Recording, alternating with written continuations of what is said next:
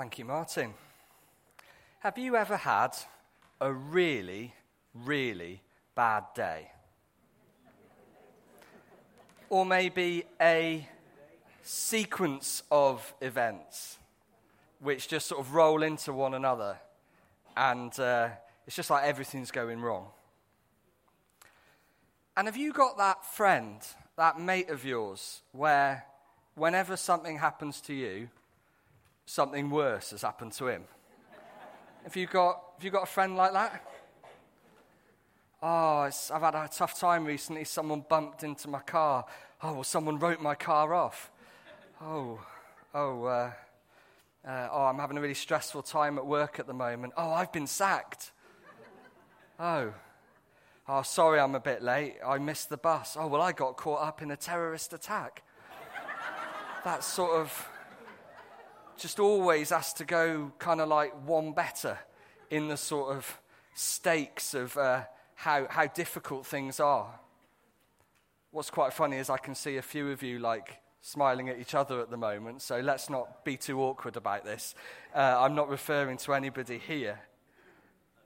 But I'm pretty sure if your mate, who can always trump your bad story, was to sit on the bus next to Joseph, I don't think that he would come out on top. I think Joseph is going to come out on top. So I think that this passage today is going to be really useful if you're going through a tough time at the moment, if you're going through a tough run of form, but also if you are walking alongside somebody, if there's someone in your life who you're seeking to encourage and speak into who's going through a tough time. I think this is a word of encouragement and equipping for you this morning, but not just with words. I believe that by His Holy Spirit, God wants to impart something to you. If you're in either of those circumstances, there's actually gifts coming from God today to equip us in our circumstances. But we're going to start off by looking at the scripture. We're in Genesis 37, and we are from verse 1. It'll help you to follow it in the Bibles that you've got with you, because the writing gets smaller and smaller and smaller on the screen as I try and fit more and more in without having 42 different slides. So there we go.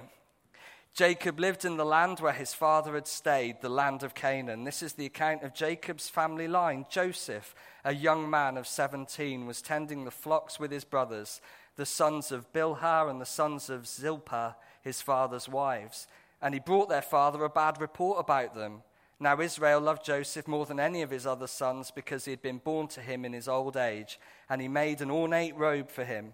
When his brothers saw that their father loved him more than any of them, they hated him and could not speak a kind word to him.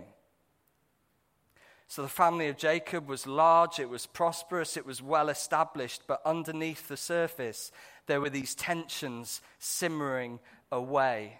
It says that Joseph had given a bad report of his brothers. Now, we don't know if that means that either he'd sort of made up a story to make them look bad, or whether that he'd kind of run to his dad and told him something that they had done. But either way, it was not very good for his ongoing relationship with his brothers.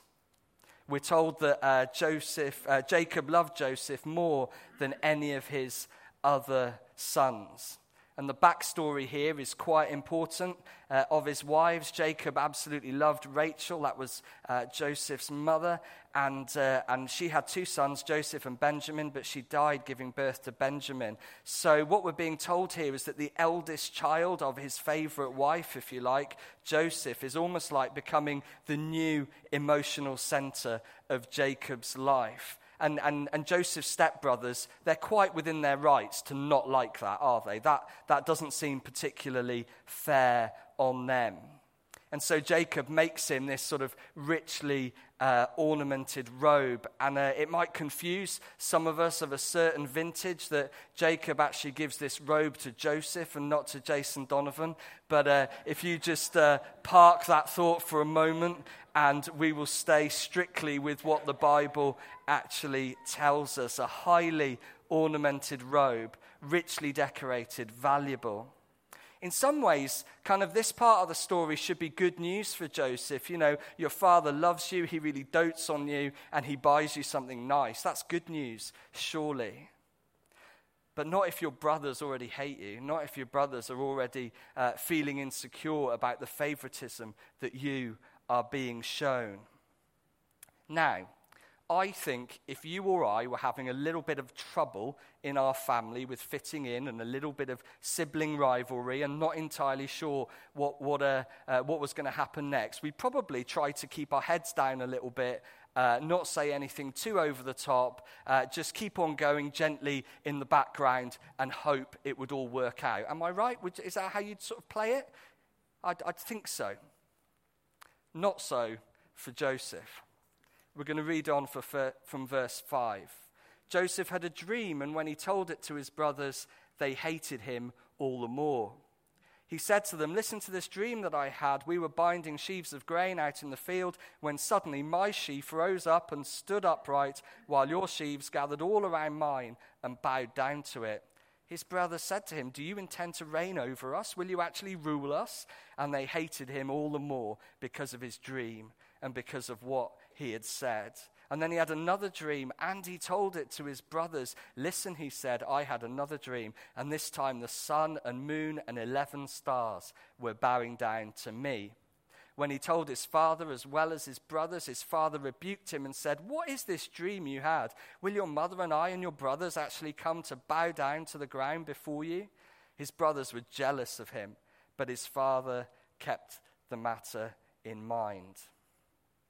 So when he tells this dream to his brothers, they are absolutely furious.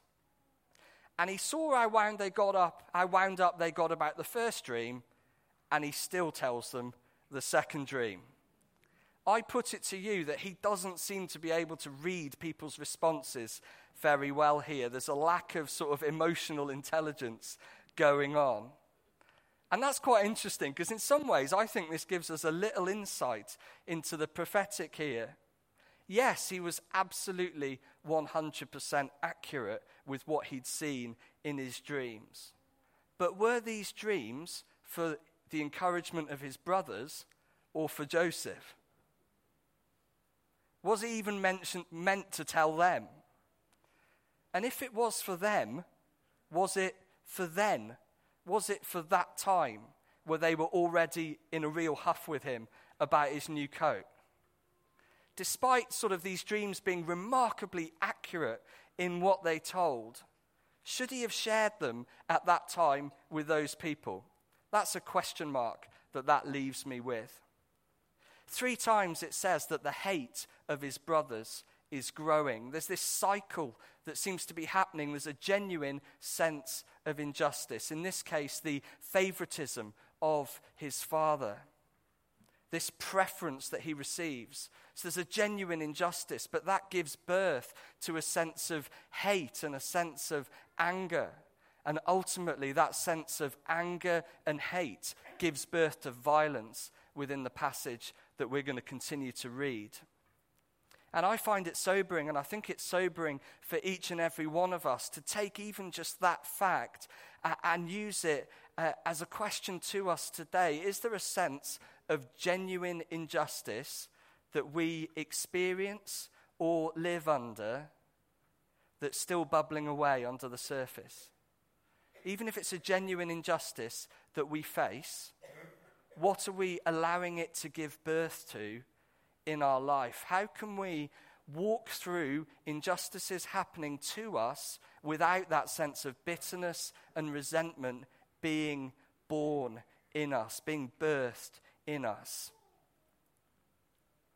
Another thing that we see as we read through is a very clear sense of almost like the hidden purposes of God. Behind the story, God is at work. In those days, the younger people would bow to the older people. The children would bow to the parents. No matter how old you got, you would always show respect to your elders. But God gives Joseph these dreams that say, I'm going to save this family, but in a way that absolutely turns the world on its head and the expectations of society and the expectations of how it will be. I'm going to turn that on its head. God had a plan to save them, but it seems to be the complete opposite of what anybody expected. And so, not only what people expected, what people thought was right. People wouldn't have thought it was right that the youngest person was the one who received honor within the family. So that's the major reason why they're all just so incensed by what God seems to be speaking to them through Joseph. These dreams seem to suggest that the whole family order would turn upside down, and it really helps us to consider that this isn't just Jacob and his sons being a little bit twitchy. This is like the entire societal order being turned on its head. He's dreaming of something that would have been a very real scandal for them. But we're going to carry on now, and we're in verse 12. Now his brothers had gone to graze their father's flocks near Shechem, and Israel said to Joseph, "As you know, your brothers are grazing the flocks near Shechem. Come, I'm going to send you to them." "Very well," he replied. So he said to them, "Go and see if all is well with your brothers and with the flocks, and bring word back to me." Then he sent them off from the valley of Hebron. Then Joseph arrived at Shechem. A man found him wandering around in the fields and asked him, "What are you looking for?" He replied, "I'm looking for my brothers. Can you tell me where they're grazing their flocks?" "They've moved on from here," the man answered. "I heard them say, 'Let's go to Dothan.'" So Joseph went after his brothers and found them near Dothan, but they saw him in the distance, and before he reached them, they plotted to kill him. "Here comes the dreamer," they said to each other. "Come now, let's kill him, and let's throw him into one of these cisterns and say a ferocious animal devoured him. Then we'll see what comes of his dreams." When Reuben heard this, he tried to rescue him from their hands. "Let's not take his life," he said. "Don't shed any blood. Throw him into this cistern here in the wilderness, but don't lay a hand on him." Reuben said this to rescue him from them and take him back to his father. So when Joseph came to his brothers, they stripped him of his robe, the ornate robe he was wearing, and they took him and they threw him into the cistern. The cistern was empty. There was no water in it. What we read of here is a series of little coincidences that seem to fit together. Jacob sends Joseph to see his brothers, but the brothers have decided to not stay there. Joseph just happened to come to that place where they'd been, and he just happened to bump into this stranger who just happened to have overheard a group of people saying exactly where they're going, to Dothan. And then Joseph comes, and they grab hold of him, but Reuben just happens to be there to stop him from being killed. We need to really listen up at this point, because in some ways, these are kind of like the dull bit of the passage, just loads of details and places. But actually, unless all these slightly abstract, slightly dull details of the story happen in this order and in this way, then everybody dies. Everybody dies. Unless these coincidences just roll into place. A famine is going to come, and there will be nothing that any of them can do about it unless one of them has the means or the power to provide food that comes from somewhere else. The point is that each and every one of these little details, every one of these coincidences, is actually mapped out into the whole purpose. If any one of them didn't happen, not only would the whole family die, but thousands of people in that area would die, and the entire family line of Jesus would be wiped out. Unless he'd bumped into that guy in the field who'd overheard where the brothers were going. Whatever our circumstances and whatever we are facing, God is interested and evidently involved in the details of our life. Let's go from verse 25. As they sat down to eat their meal, they looked up and saw a caravan of Ishmaelites coming from Gilead. Their camels were loaded with spices, balm, and myrrh, and they were on their way to take them down to Egypt.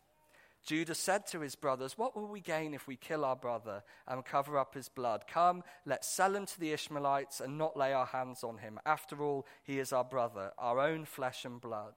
And his brothers agreed. So when the Midianite merchants came by, his brothers pulled Joseph up out of the cistern and sold him for 20 shekels of silver to the Ishmaelites who took him to Egypt.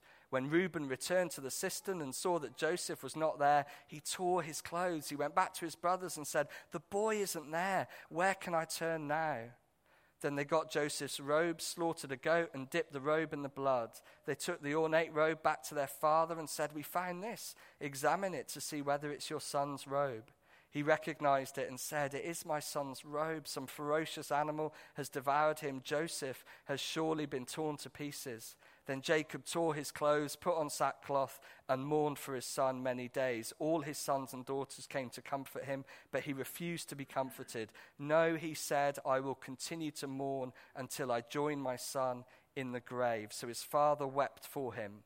Meanwhile, the Midianites sold Joseph in Egypt to Potiphar, one of Pharaoh's officials, the captain of the guard. And that's where our story is going to be picked up in a future talk. I just want to make one thing obvious now at this point. We've read the whole chapter. There isn't really any mention of God anywhere. God isn't really said to have done anything or spoken at all. In all of these things we've just read about, God seems utterly, absolutely, and completely absent. Have you ever had situations in your life when, if we're honest about it, it feels as though God is absent? Where is God in this? And it's almost like writing it in this way, the author is allowing us to believe that God is absent on the surface. And dare I say it, if we were Joseph, if we were in the cistern, it'd feel like it, wouldn't it? It would feel like God was absent. Your brothers hate you. Your dad's a bit needy about you, but then he goes mad about a dream that you've had, and then your brothers throw you in a cistern and sell you into slavery. Where are you, God, in that? Where are you? Why didn't you intervene? Why did you let this happen to me? And yet hindsight is going to show us, as we look further into the life of Joseph, that God was at work. God was arranging things for the salvation of Joseph and his family and even his nation, and through them, even us. Romans 8 verse 28 says, famous verse, "And we all know that in all things God works for the good of those who love him, who've been called according to his purpose." Just read that again. "And we know that in all things God works for the good of those who love him, who've been called according to his purpose." I wonder, do we really believe this? Do I really believe this when push comes to shove? This is a real encouragement for us, and it's a real encouragement for people that we're alongside as we walk through times of great difficulty, opposition, and suffering. But what I don't recommend, I don't think you would have helped Joseph, right, if he was in the cistern wondering what was going to happen next. If you were walking past and you leant over the side and you shouted out, "Don't worry, Joseph, God works for good for those who trust him," and then carried on walking and left him in a dried up cistern in the middle of the desert. I don't think that would have been a massive encouragement to him. This isn't some kind of like glib statement that we can just shove at Christians when they're suffering. But it's like this foundational truth, like this really heavy stone at the base of our spiritual life, that from which our peace and security comes in times of shaking. We live kind of constantly within this tension of God's redeeming love for us and really bad things happening. They seize Joseph, they stripped him, they throw him in the cistern, they abandon him to die, they sell him into slavery. But if these awful things hadn't happened, then there wouldn't have been salvation for any of them.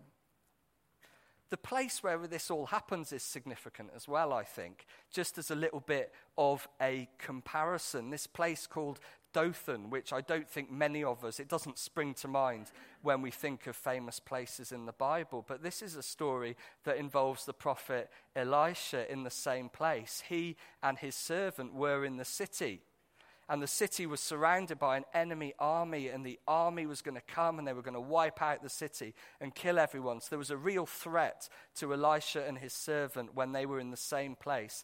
And Elisha calls out to God, and they have this vision of heavenly chariots coming, chariots of fire coming from heaven to intervene, and they're saved and they're rescued.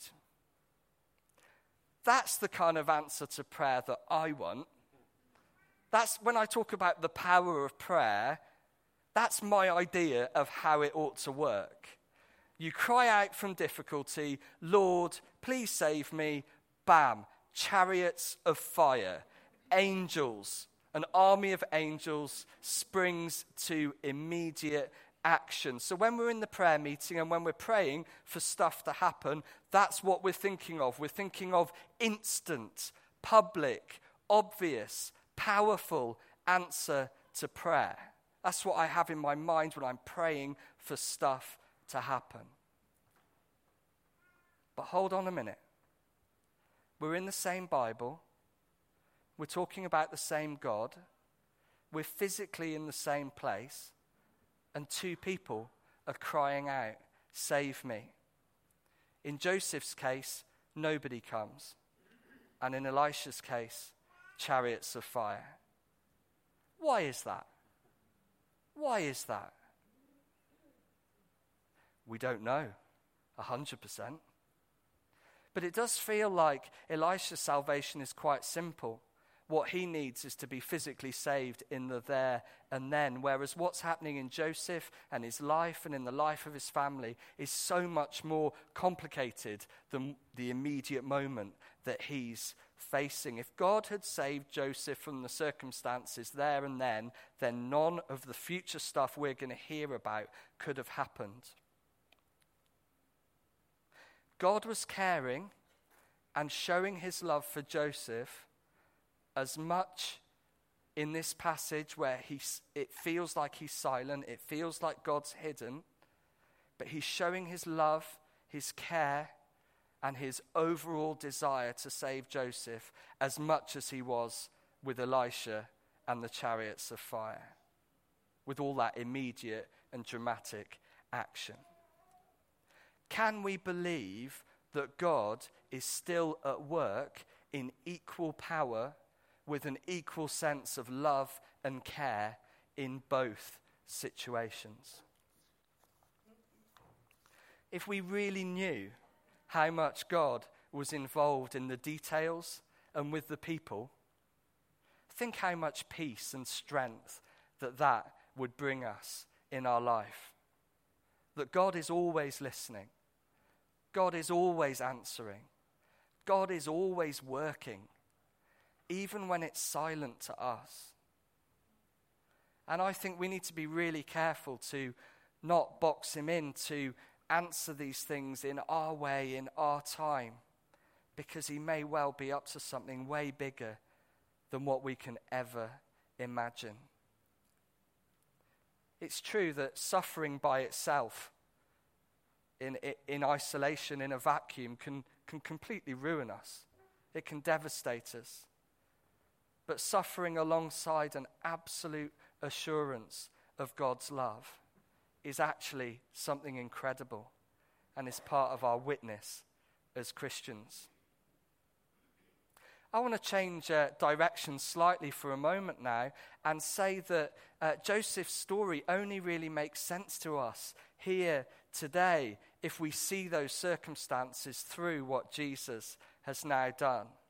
Now, last week, there were so many ways that the story of Abraham and Isaac connected with what we now know about Jesus. And here we see another whisper in the Old Testament coming forward about Jesus. Because centuries later, there was to be another one who would come. And he was despised and rejected. And he was sold for silver and betrayed by the people closest to him.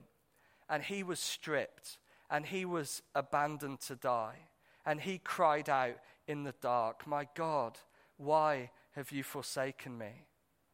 And nobody came to rescue him. Nobody answered. And that was Jesus. Joseph was being turned into a savior figure, as we'll find out as we continue our series, as God's salvation plan unfolds for his people. Just as Jesus was being turned into a savior, as it were, through his apparent weakness in suffering and rejection. I think it's interesting, though, because this was happening to Joseph. It wasn't voluntary for Joseph. He didn't sign up to this task. He didn't sign up ever to say, "I'm going to be the savior of my family and my people." But Jesus came voluntarily. And his sense of abandonment was infinitely beyond anything that Joseph experienced. Jesus chose to put himself through all of that, to pay a ransom for us to go free, to take upon himself a punishment for our sin. There's a few practical outworkings now that I just want to go through, and then we'll be coming to a conclusion and we're going to worship together. When suffering hits you, like it did Joseph, we always need to look to the cross. If we're tempted to ask the question, how could God allow that to happen to Joseph? Then the answer ultimately is always found in Jesus. And is another question. How could God allow that to happen to himself? Joseph's story today is so important because Jesus is the ultimate Joseph. The cross proves that. And so that's where our hope is. Next up, we live in this sort of tension where we can know and not know what God is doing. And both of those things need to be okay. If you think you know everything that God is doing in your life, then please just be really careful, because I'd suggest to you that you don't, and I don't, and none of us do. And if we get into the habit of thinking, well, God is doing this, and that's going to lead on to this, and then this will happen, and then something happens that breaks that sort of road that we've mapped out for ourselves, thinking of what God is going to do, and then it all feels like it's fallen apart, and it's like, well, where were you, God? We can get really disappointed. Why isn't God working? Well, the answer is that God is working, and he's working in the big stuff, and he's working in the details. It's just that we don't know what he's doing yet. Here's another perspective. Do you think Joseph could have handled knowing everything that was going to happen to him in advance?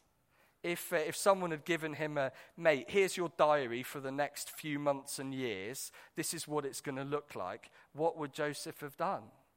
I know what I would have done. I would have gone for a very long holiday somewhere safe if I knew that all of that was coming and in store for me.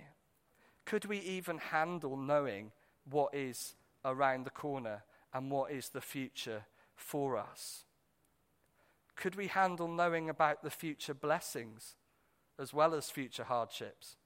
Or would that cause us difficulty now? If we know how good things are going to happen in the future, would that also cause us difficulty today? The truth is, we don't know the whole map, and we don't have to know the whole map. What we need to know is the presence of God with us day by day. because wherever he's leading us, the truth is he is leading us. We do know that he's working, but we also need to be willing to not know in every way that he's working. We know that his arms are under us, but we don't jump to conclusions about exactly what he's doing. We can know and also not know what God is doing. 2 more points. The next one is very simple. Silence is not silence. It's never real silence. We might not be able to hear God in the kind of loud trumpets, chariots of fire kind of a way. But when we look in the detail, we know that God is working. I guess my encouragement to you and a kind of like, is to not miss God's provision in the details because we're imagining the chariots of fire. Yes, we can still continue to pray for God to intervene in miraculous power, absolutely. But I do believe he's already doing that day by day through the details of our lives that other people call coincidence, but our Heavenly Father calls his love and provision for us. I think we can ask in any situation that we face, however dark it seems, where is Jesus in this situation? What is Jesus doing in this situation? Where is the wind of the Holy Spirit moving in this situation? And then finally, this cloak of approval from Joseph's father that showed that he was his father's favorite. Take away the negative connotations of that part of the story for a moment and just think of that endorsement and approval and love of your father. We think of the parable sometimes called of the prodigal son, sometimes of the loving father, and as his son returns, he too gives him a cloak, gives him a robe to show belonging and favor and approval of a father. And we have the love of God to experience day by day through Jesus, his approval and acceptance, his love and kindness, not a robe that angry and jealous people can steal from us, can take away from us. They took a robe from Joseph, they took a robe from Jesus, but that can't happen to us. Day by day, we walk in the approval and the love and the belonging of our Father in heaven because of what Jesus has done. So when we walk the path of life, whatever our day looks like, if you have one of those days tomorrow that we started with right at the beginning, we walk through those circumstances surrounded by the loving approval of God expressed through us, through his Son Jesus. I put it to you that the story of Joseph, while being dark, even in the quiet parts, just show us such an example of the love and the purposes of God. And when we look later in his life, as we're going to do in our series, we're just going to be astonished at all what God is going to do in him and through him. But it starts with this simple fact that even in the apparent silence, God was there, working in power. And for that detail alone, we should take great hope. I'd love to invite the musicians to come back. And what I'd love to do is to finish with a sense of worship and a sense of wherever we are on that journey, submitting ourselves and almost like realigning ourselves and saying, yes, I know, Lord, whatever is happening at the moment, we know that our hope ultimately is in you and is in you alone. And then I think there'll be a time as well this morning where I'd really love us to have an opportunity to pray specifically for the people who are going through a tough time, or for people here this morning who are supporting others going through a tough time. And Phil can lead us into that part. But for now, I'd love us to stand together, and I'd love us to respond to God with a heart and an attitude of worship.